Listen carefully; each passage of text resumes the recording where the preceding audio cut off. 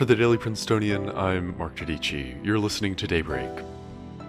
This week, Princeton started to wrap up this eventful semester, and the Biden administration gave its support to waiving intellectual property rights on COVID-19 vaccines. It's Friday, May 7th. There's a bunch of news from within the Orange Bubble today as we wrap up the semester, and what a semester it's been. Students on campus were subject to a strict social contract in order to maintain a safe environment, and over 200 of them have faced disciplinary action for violating that contract. 15 students were removed from campus for particularly egregious infractions. For those still in town, Princeton has started hosting COVID-19 vaccine clinics in Jadwin Gymnasium. It started with a limited availability run of Johnson & Johnson vaccines for just faculty, staff, and international students, and was later open to all students. Now, Princeton is giving doses of the Pfizer shot to anyone in the Princeton town and school community. The first clinic was yesterday, with 2 more next Tuesday and Wednesday. And on Monday evening, the Council of the Princeton University Community held its much-anticipated final meeting of the year. The headline from the event, a recommendation from the Resources Committee that the university divest from any fossil fuel companies actively spreading disinformation about climate change. The recommendation comes after 15 months of deliberation on Divest Princeton's proposal to fully end the school's financial investment in the fossil fuel industry.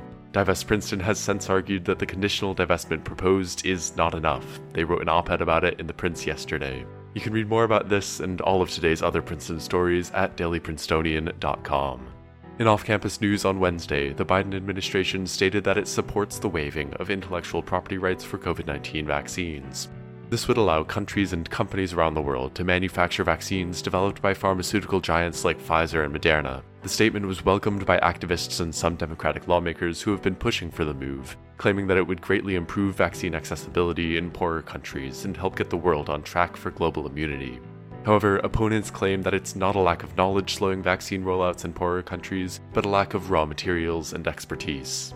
In order for the intellectual property rights to be waived, an agreement at the World Trade Organization would have to be forged between wealthy nations from around the globe. While some, like Australia, came out in support of the proposal, the German government has opposed it, claiming that waiving intellectual property rights for these vaccines would disincentivize future innovation.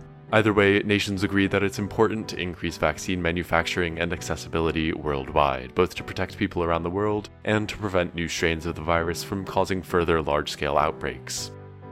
In other headlines, yesterday morning, Florida Governor Ron DeSantis signed a bill restricting voting rights in his state. It was immediately met by lawsuits from several advocacy groups. The bill includes several restrictions on the use of absentee ballot drop boxes and puts bans on distributing food or water to those in line to vote.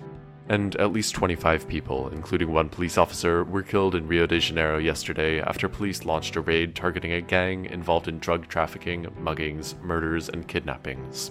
Security forces in Brazil have previously been accused of using excessive force against civilian populations during similar operations, but as of last night, it was unclear who exactly the casualties were in this raid. If you're in the Princeton area today, expect mostly cloudy skies with a high of 64 degrees and a slight chance of rain. That's all for Daybreak today, and since it's the last day of production for the Prince, that's all for Daybreak this school year. Commencement is in 9 days, so to the class of 2021, congratulations.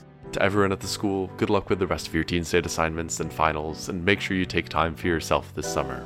Today's episode was written by Eli Costa and Hope Perry and produced under the 145th Managing Board of the Prince. Our theme is composed by Ed Horan, class of 2022. For the Daily Princetonian, I'm Mark Giudici. Have a wonderful summer.